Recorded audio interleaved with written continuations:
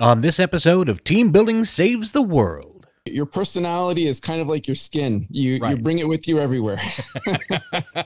You're willing to give up, like a $10,000 attrition fee for an $800 espresso machine. Well, and that's if you bought a new one, right? So it's going to hit a breaking point, and it does. And that's why people like me get called in. It's like, well, we've got this huge attrition problem. It's like, yeah, no kidding. And here's the reason why. It's pretty simple. What are you going to do about it?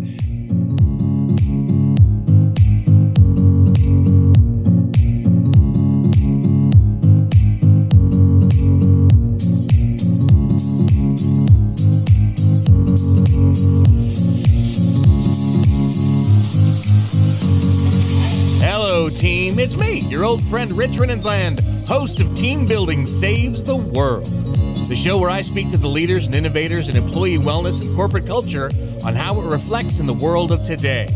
And today we're talking workplace dynamics with psychologist and author Dr. Eric Fraser. But first, I do need to share some love with my supporters at Team Bonding. If your team is ready to experience teamwork through the power of play, then visit teambonding.com to learn more. Now, team, join me in welcoming the author of The Psychology of Top Talent, the practical, scientifically proven method to identify, hire, and develop high performers, Dr. Eric Fraser.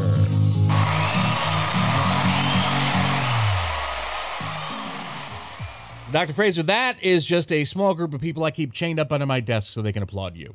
Well, good. Chain them back up and let them loose in a little while into the podcast. Awesome. All right. So is it okay if we call you Eric? That all right? Oh, please. Absolutely. Fantastic. Eric, let's start out nice and simple. Just tell my team out there, tell them a little bit about yourself and how it is you got into this field of work. Yeah, so I've been a psychologist for about 22 years now, and it was something that I was just extremely passionate about. And when something that you're passionate about resonates, the rest kind of unfolds with a lot of deep learning and hard work. Now in my work, I'm consulting to organizations on people development, professional development, leadership skills, and coaching clients one-on-one. And with the coaching clients, it all starts with passion. I'm like, what are you hungry about? And that's what they come to me to really dig deep into. Precisely refine and set some objectives and, have those success metrics get knocked out of the park in the foreseeable future. Now, your LinkedIn has you listed as a rising star. That too. No, a forensic psychologist. That's what I was going for. It has you listed as a forensic psychologist. What is forensic psychology and how do you use that in your field? Yeah, so it's a really fascinating career, and that's where I began and spent an abundance of my time professionally before moving into sort of what I'll call leadership psychology and positive psychology. But it really has to do with matters involving the intersection of psychology and the law. And really what it boils down to, sort of in brass tacks and in a little bit more layman's language, is it's like solving puzzles on complicated psychological legal cases. And what the advantage that gave me was really the ability to come across all walks of life and all kinds of situations in very complex scenarios and disentangle personality, behavior, psychological disorders, and really put it together into a meaningful, useful way that would bring some kind of resolution to a court case. So fast forward with all of that time, training, experience working with personalities and personality styles and complicated psychological conditions, it's really empowered me when I meet with people to really appraise them very, very rapidly and to precisely hone in and pinpoint, okay, this is it, right? This is what you're looking to improve. These are the sort of friction areas in your life, and here's how to remove them. Ready, set, go. Because we're talking workplace dynamics. Which to me, when you just trying to define it, we're talking about the different personalities and how they all manage to work together toward common goals. Do you have a different definition of that? Or does that sound about right? That's certainly fair. And, working towards common goals. And, that's definitely ubiquitous across all organizations. And I can tell you firsthand, personalities, they fall in the continuum, right? So when you have a real misalignment with personalities in the workplace, you have some serious problems. And when there's a good selection process in terms of the hiring, then you tend to have alignment towards the organizational goals. Never a perfect scenario, but certainly one that's more fluid and harmonious. Yeah, and it's hard to imagine. I mean, I remember back in the day, long ago, when I used to actually use corporate world as my bread and butter while getting my life as an entertainer and a performer and creative going and running. But there's so many different types of people. And even now, when you're looking at 5 different generations in the workplace, everybody coming from a different cultural location and cultural background, how do you manage it? How can you manage to keep all of these disparate personalities working together smoothly? Yeah. So that's complicated, but also very simple. So everyone's always going to come. You brought up 2 interesting points. So one is, individual personalities. Right. The second is what I'm going to call sort of generational values, right? Or cross-generational or intergenerational values that come in with specifically different workplace values, right? And different workplace expectations, right? So we're talking about, work-life balance, PTO, continuous learning and professional development, and, mentoring and coaching, like all these things that are sort of younger workforce expectations. Whereas before, in earlier years, those were reserved for C-suite folks. Exactly. So really, what really matters most is finding where a person's core values sit, right? Are they aligned with the organization's core values? And you have to ask very simple questions to discover that. That's really the key. Like, why is our organization of interest to you? Why do you think this would be a good fit for your professional interests? What kind of expectations do you have for your professional life in this organization? What are your short-term and long-term goals? And when you do that, then you are able to understand if the organization can actually align itself with those beliefs, attitudes, values, and goals. And you can have a situation where there is parity in terms of expectations and outcomes. Lastly, on the personality side, what really needs to be done, and this comes more from sort of my forensic background, right? Like everybody has personalities, but not everybody has personality disorders. Okay. True. The highly dramatic person, the narcissistic boss, right? So that, these people are out there and worked and coached and spoken with countless people, who leave companies for those reasons, or alternatively, people like those that I just described get fired. So you really have to have some dialing in and some tuning in to problematic personalities. And the way that you can detect that before you make a hiring mistake is go back and speak with, references that are listed and ask some of those questions. How did this person relate with the team? How did this person, take feedback? Things like that. Yeah, because I remember at one point I had gotten to a mid-level management position myself. And anytime that I had to interview someone, I was told very specifically, all we really can know is when did they actually work? When was their hire date? When was their fire date? We could not allow their reference to give us a bad indication or a negative indication about the hiree. How do we get around that in the world of today? Yeah, so times have changed. I think there's more latitude in candidate interviews. And the candidate interviews, what I recommend is, it comes from actually forensic psychology. It's a proven method called structured professional judgment. As a psychologist, as you can imagine, I've had my hands on all kinds of personality tests over the years. And one would think that my bias would be to say, through all kinds of tests at the person to really identify, where are they in the big 5 and et cetera, et cetera.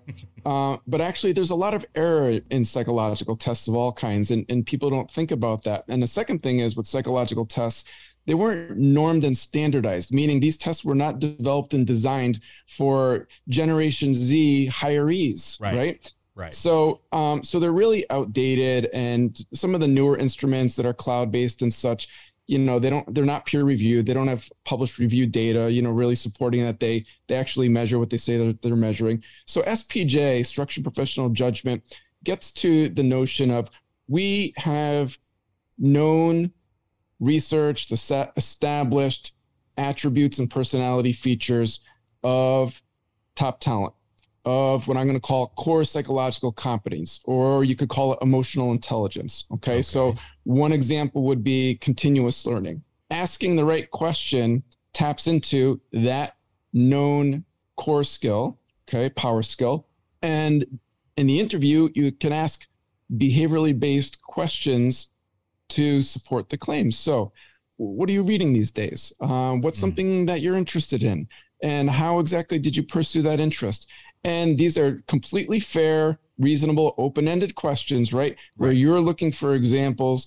Did the person go to a conference? Did the person subscribe to a peer-reviewed journal? The person offer a presentation or workshop? Do you have legitimate evidence of that? And that is how you can drill down and see if you are actually tapping into the kind of person that you need in your organization.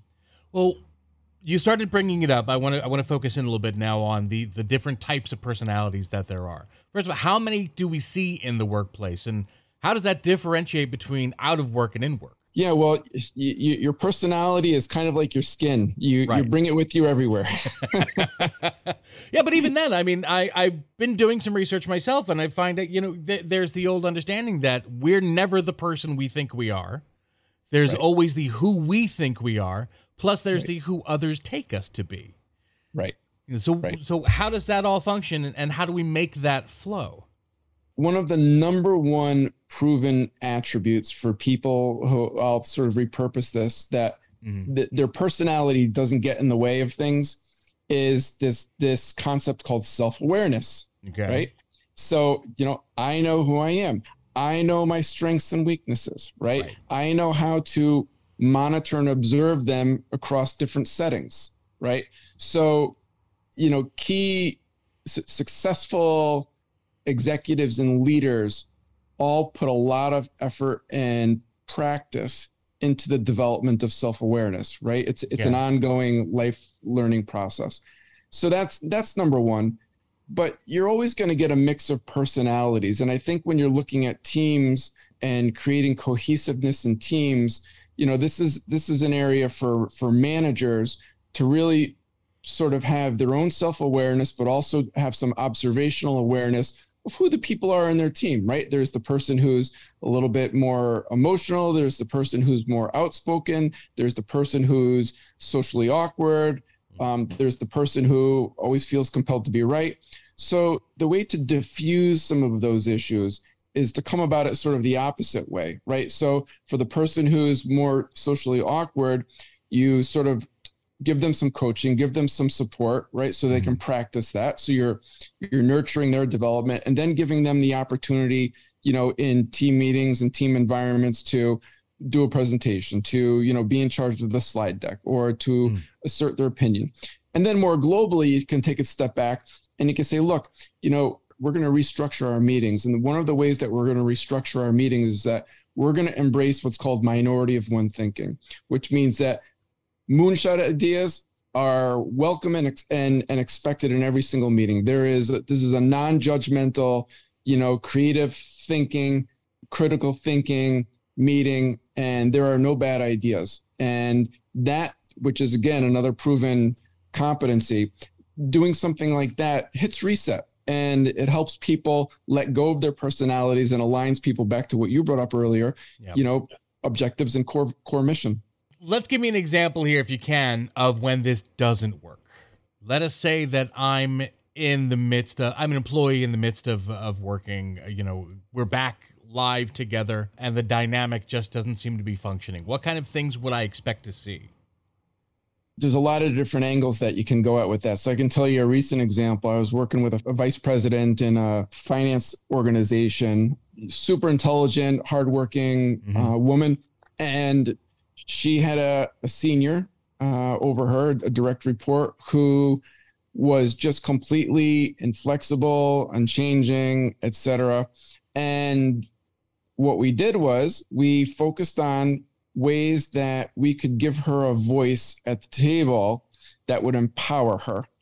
And that worked. So she would start going to, executive meetings, and instead of sitting back or being placated or being, diminished, we worked specifically on being able to articulate value propositions in meetings in a ways that were irrefutable. And I happen to know that she was the smartest one in the room. So when you're the smartest one in the room, logic wins. And that was a way of overcoming some of these power dynamic personalities in, sort of antiquated decision-making venues in high leadership.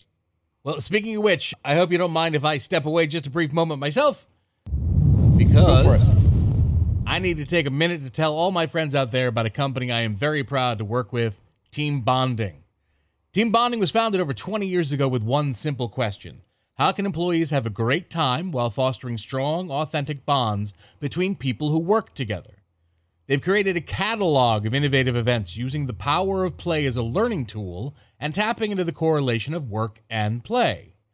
From scavenger hunts to Jeopardy and so much more, the team bonding of activities, be they live, virtual, or hybrid, maximizes the impact on team building with an accent on fun. So visit teambonding.com to schedule your event now. Team Bonding, when you want seriously fun results. And we are back with Dr. Eric Fraser. Now, Eric, I noticed as I was doing my live read, you nodding quite a lot with everything that I was saying. Do you have any thoughts on the power of play when it comes to workplace dynamics? Oh, yeah. The power. I mean, first of all, it's proven. I mean, there's just a ton of research on it. So this is another great example of where psychology has made a contribution to the field. And, you see a lot of good companies embracing this concept. And, look at, a famous book that I always revert to and that really illustrates this point on so many levels is Let My People Go Surfing. Yvon Chouinard, CEO, founder of Patagonia, right? Who, walks the walk and talks the talk, right? Excellent. And really encourages his people to literally go out and surf and play, right? And, we know that getting back to what we talked about earlier with personalities, right? Like being able to play liberates people from their personalities, right? Because they don't have to be the right person. They don't have to have the answer. They're not problem solving. They're just really being themselves. And, that promotes cohesion and connection and bonding in such a quick way that you could not accomplish otherwise. So I'm a full believer and supporter of play. It is an amazing thing to me, especially whenever I'm out doing an event, whether it's live or hybrid or what have you, where I would say almost about 60% of the time, I will have people coming up to me and just saying flat out to me that this isn't something they think they could do. Right. That they're not certain that they could do the things that I'm asking of them, no matter what the event might be. To which I reply, that's why you're in a team. If you can't do it, who in your team can? And what can you do that they can't? Go find out. It's just a conversation. That's how everything starts. Absolutely. But let's get back for a second, and let's talk about some of the strategies you have to face on your end of it. Because as you say, you're coming from a management down level, right? Right. But what we know is nowadays we're still looking at the Great Resignation is still going on and on and on. And from all the reports that I've read, I would say almost, again, about 70% of people are saying the number one reason they're leaving is because they can't talk to their boss. That there's just something inflexible about their managers. What are some strategies that we can go through to repair that? And or can the people feel free to just stand up to these managers before moving on? Yeah, well, I think standing up is a really important skill, and that, so let's rewind the question just a little bit. So, sure. I think when you get to one of these issues of, dissatisfaction or I'm unhappy or I want to move, then the important thing is, in conversation, I say, well, what is it that you're actually seeking, right? And so, for example, a recent client of mine was seeking tuition reimbursement to an Ivy League school of management for purposes of in service of, moving up the ladder in the organization. And we actually rehearsed that conversation and we talked about it in a balanced way and identified, well, what is the value proposition to the organization and not just yourself? So let's look at both sides of the coin, right? Right. And how can you ask of them, but also point out what you're giving, right? So it's a give and take. It just can't be take or give 100% on either side. So we got to find, as we would say, the happy medium. Right. It's hard to say, put me through college, because then after I'm done, I'm going to leave you. Right. Exactly. So you got to find the sweet spot, and you have to be realistic about the metrics. So, with this particular case, it was all right, how much value are you actually bringing into organization? And it happened to be something that was easily quantifiable. So, Right. It's really understanding, well, what's the purpose of the ask in the first place? Right. And how do you have that conversation? And sometimes it's practicing those conversations, finding neutral words, and finding ways to make the request in a balanced way. That's the first step. Now, that's not the case in all scenarios where a no is a no is a no is a no, and we're not having a conversation about this. Right. Well, that's when I would say, like, that's a good opportunity to do a little bit of an audit and say, how did I get in this situation in the first place? Right. Like, you came into this organization presumably thinking like it was going to work, it was a good fit, this was like the right choice. So to prevent making the same kind of error, right? Well, what went wrong? Like, where was the appraisal inaccurate? Okay. So now when you leave and move on, you know how to ask the right questions, as the candidate going into a new company to make a better appraisal of the real brass tacks of day in and day out work life. Okay, but as a manager, of course, I don't want people to leave. It's so much more cost effective to keep someone who's already skilled in the position that they're in. So if I start to hear people complaining or starting to want to move off in another direction, what do I need to look for, and how can I fix it? And what kind of conflict resolution strategies can we look for? So let's separate those, because those are two different topics. I know. I keep laying them on you, but this is just how my brain works. No, that's great. I'll do my best to remember. I mean, the conflict resolution is easy, but in any case, I'm continually shocked by some of the simplest requests that people make that will make their world, their life happy, that are ignored, rejected, refused. So, for example, I was just consulting with an organization, and the people that are sort of like in the operations area, they were not given permission to use the fancy espresso and cappuccino machine that's over on the quote unquote executive side of the building. Yeah. And I'm like, I couldn't agree with you more. Like, you're willing to give up, like a $10,000 attrition fee for an $800 espresso machine. Well, and that's if you bought a new one. Right. So, right. So some of this stuff really is just common sense in it. And I don't have the answer. I wish I did. But I really don't have the answer how some of these executive decisions are made when people ask for resources for professional development, when people ask for reasonable requests for, work-life balance at work. Like another example of, $1 billion finance organization. I had a client take a picture of the break room, and I had like a Mr. Coffee from like 1985, and you still had to pay at the vending machine, right?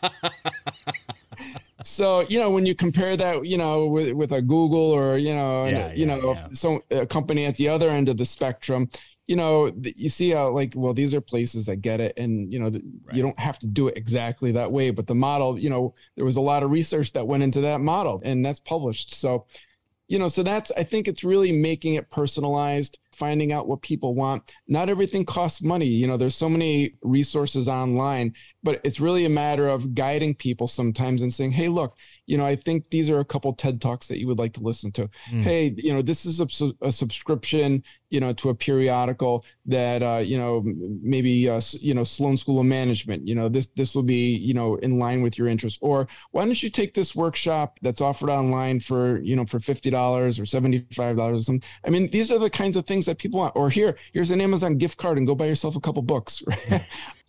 That's what I hear people asking for. Or maybe it's, a yoga class or something. I mean, these are some of the simplest and most economical investments in people. And when managers and leadership get to the conclusion or arrive at the conclusion and the awareness that it's people before profit, you'll see those results.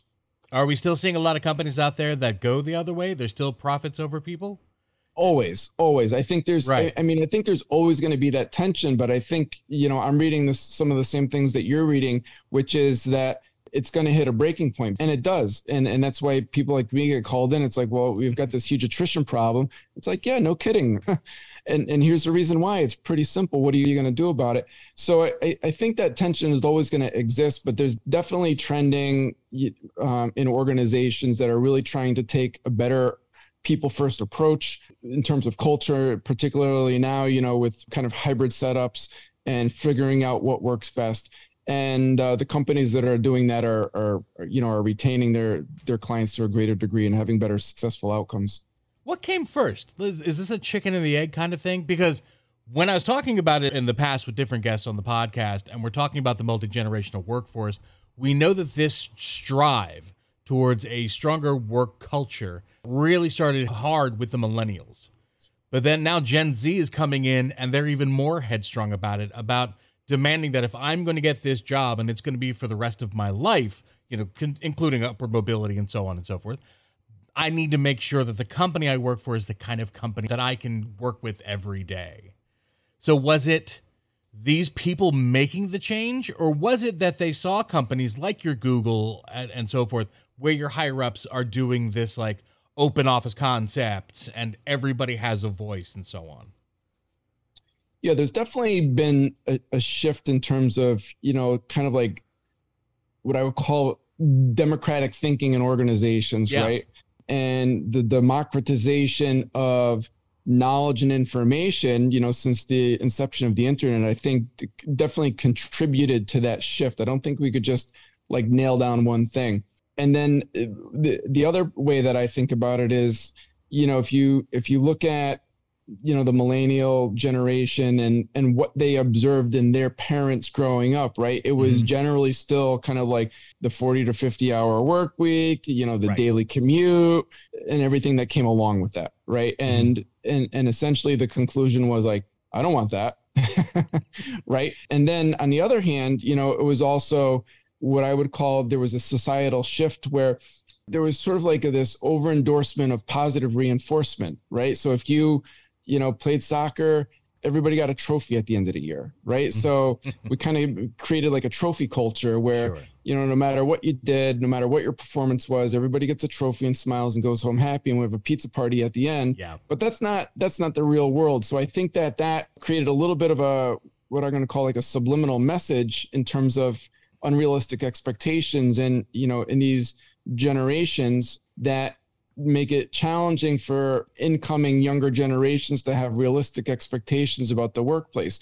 Alternatively, you've got, the company owners, founders, senior leadership, senior management, et cetera, who have been in there and came in at a completely different set of terms, right? Now, there's a middle ground, and that's where I think people that focus their attention in their organizations to find that middle ground will be able to accommodate the realistic and reasonable expectations for high performance, workplace balance, and intergenerational workforce.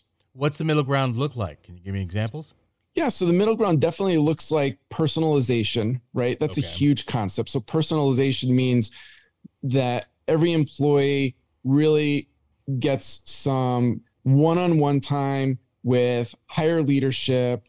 They have opportunities for growth that are visible and ongoing. They are resourced, from day one. And again, it doesn't have to be, paid resources. They're resourced. So they're given personalized learning opportunities, personalized development opportunities, and they're given some latitude in terms of how they spend their time, right? So we know that core values are really important to the younger generations in particular. Not that it's not important to older generations. Maybe it's just been less vocal. Right. But organizations to say, hey, you want to take a day off once a quarter and go volunteer your time. You're covered. You're paid. It's not PTO, right? Like this is something that we support and that we believe in. So things like that is really creating a menu that touches upon all those aspects of the modern work culture, soft skills, personal development. Yeah. Mentoring, of course, is a huge aspect. And there's a concept called reverse mentoring, which has been highly successful in a lot of Fortune 500 companies. So you've got reverse mentoring, which works great with organizations that have a multitude of generations in there, because you can have senior execs and senior managers mentoring the younger workforce, and then vice versa, right? And upskill each other on different aspects. What does reverse mentoring look like? So reverse mentoring looks like, sort of like a deliberate match in terms of I'm interested in learning more about this. And through some simple survey questions like that, a manager or senior manager could pair up a senior mentor, a younger employee, and you do it for a set amount of time, right? So it could basically like a year, 6 months, you set up a finite schedule. So you meet up for, a coffee or a lunch or otherwise on a biweekly basis, something along those lines. And that's an opportunity for reciprocity, for growth in each individual. So, you get a younger employee who's coming in with a new set of, software skills, or somebody is coming in with some new insights, in the marketing side, with some new, visualization apps or this or that. And, would they come in with some creative ideas, or, some of the audio video folks, things like that, right? They're going to come in and they're going to bring interesting information and knowledge and skills to seniors, and seniors are eager to learn that. And then on the other hand, the younger employees are interested in learning about, okay, how does this fit into the bigger picture? So let me ask, because it sounds like a lot of this, when you're talking about controlling the dynamics and keeping the workflow steady while keeping everybody feeling like they're involved, that it seems to come from top down. Is there anything that just a new hire or even just a regular employee who's been there for a few years can actually do to help this themselves?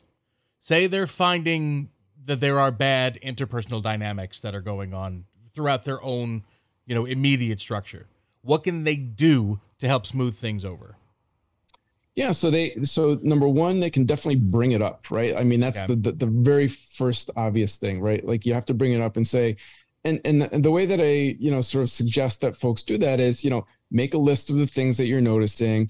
Are there certain people? Are there certain patterns? What are the objective results, right? So it's not just your opinion about what's going on. Like, what are some objective data points, some objective informatics that show what's going on? And then bring it up in a way that is sort of in the best interest of the organization, the best interest of the team, and say, look, I don't know what the solution is for this, but this is something that I'm seeing as a pattern problem that's interfering with our flow and our process and our outcome and our teamwork and our collaboration.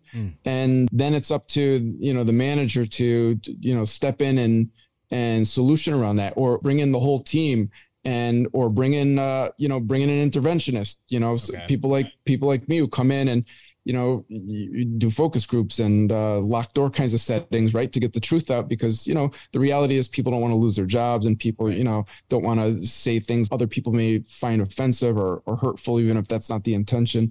So, there's quick and efficient solutions for this, but there's no change if you don't take the first step. Right. Indeed.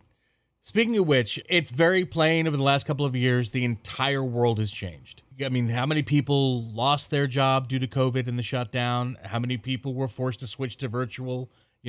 Only getting that interaction with one another when you're an inch square box arrayed neatly on my computer screen. I have even heard how people are saying that COVID may have actually altered them personally, altered their personality. They're less trusting of one another. What kind of dynamics are we seeing in this regard when it comes to the workplace? Are people just happy to be back, or are they tentative? So from the people that I have been speaking with, you have to take a step back. I think we all need to have, a very empathic, global sort of validation of what we have all gone through, right? Which is like, this was a traumatic catastrophe. Okay. I'm not saying everybody's walking around with PTSD, right, but this was highly traumatic for an enormous amount of people, with personal losses, family losses, loss of life, loss of health, loss of job, as you brought up. And people aren't just going to walk in with a name tag saying, these are the things that I lost. So I think what's helpful for folks is to really have some, what I call perspective taking, right? I have some appreciation that everybody has probably gone through some kind of loss to some extent, right? Somewhere on the spectrum. So that's one thing that I think is really important to acknowledge, because if we just kind of like go forward pretending, that didn't happen, it's just not healthy. Right. It creates like a distorted view of the world, of what happened, of oneself. And that just doesn't open the door for clear thinking and clear reasoning and emotional flow, that kind of thing. Yeah. So, so that's one part of it. But what I'm hearing from people is that, the pandemic helped people realize, number one, sort of the importance of family and being present, those with children, being more present with their kids and being more present with their significant others, and some of the drawbacks of commuting and some of the inefficiency of getting things done, right, and some of the inefficiency of inflexible work schedules. And, the research that I've looked at so far really, really has proven out that for responsible people, right? Mm-hmm. Okay, I'm not talking about irresponsible people, but for responsible people, they are completely capable of being highly efficient and even more efficient, setting their own hours, setting their own schedule than they were in the workplace.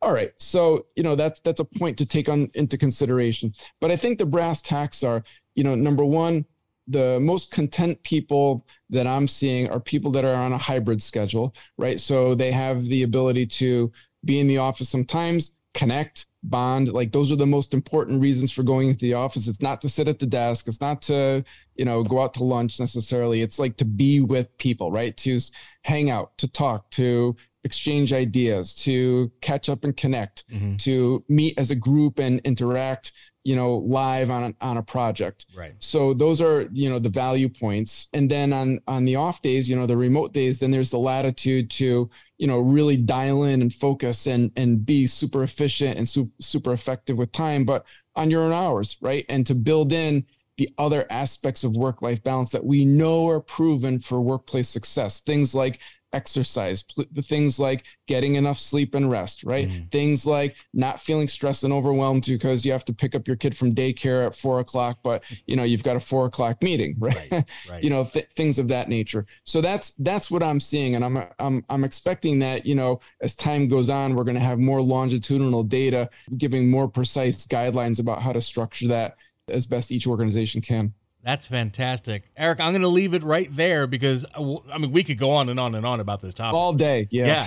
Yeah. This is a rabbit hole if we really decide to let it be.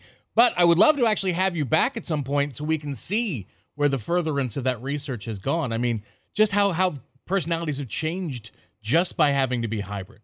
Just when we were all locked down and we're only dealing with each other as a computer screen. So... Right. Yeah, we'd love to have you back. Thank you so much for coming on board. My team, please give a big round of applause for Eric Fraser. Excuse me, Dr. Eric Fraser. Eric, if you can, tell my team out there where they can find you or find out more about this topic. Yeah, you can always find me at toptalentpsychology.com and find me on LinkedIn, and that's enough. What about your book? Where can they find your book? Oh, sure. So my book is on Amazon. It's a Kindle version, paperback, and audio. So no matter whether you're remote or you're still commuting a few days, there's an easy mechanism to dive into that. It's a quick, fun read. I've gotten a lot of great feedback about that, and I appreciate everybody's comments on that. Excellent. I look forward to reading it myself. I've decided to get myself a copy. This is a great topic. But speaking of commuting, I hope you've got your seat buckled there, Eric, because it's time for my speed round. All right.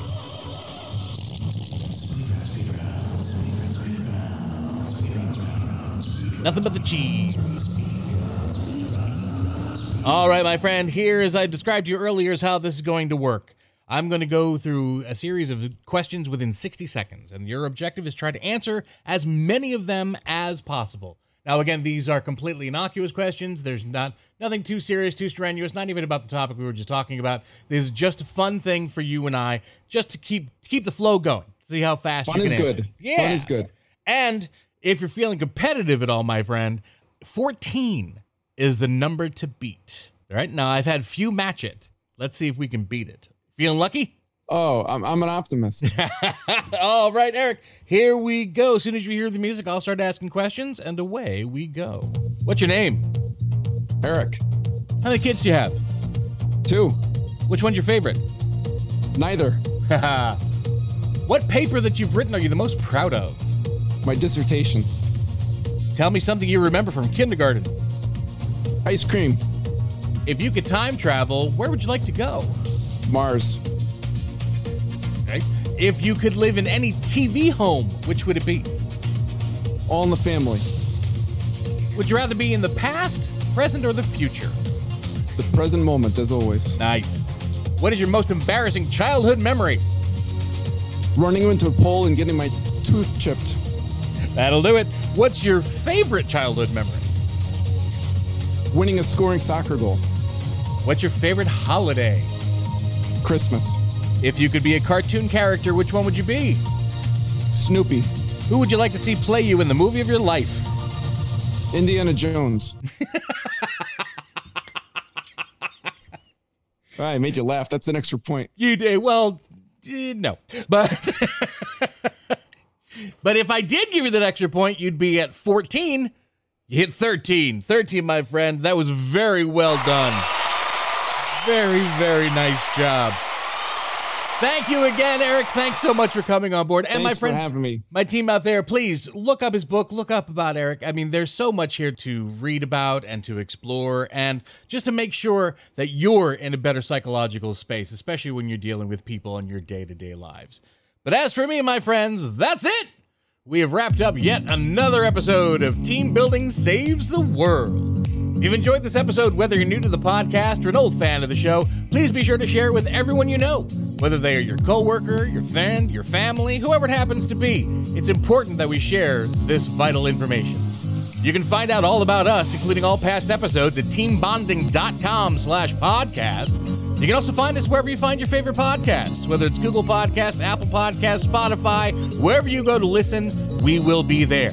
If we're not there, then go ahead and find us on the social medias at Team Bond Podcast. Leave us a message. Tell me where we're not, and I'll go there because I want to be where you're listening. While you're on our social medias, tell us what it is you liked about this show. Or even if you have a future topic that you want to hear on the podcast, I want to hear from you. So, my friends, before we say our final farewells for this episode of Team Building Saves the World, please never forget that if you are within the sound of my voice, you're on my team now, and I am forever going to be on yours. So long, team, and I'll see you next time.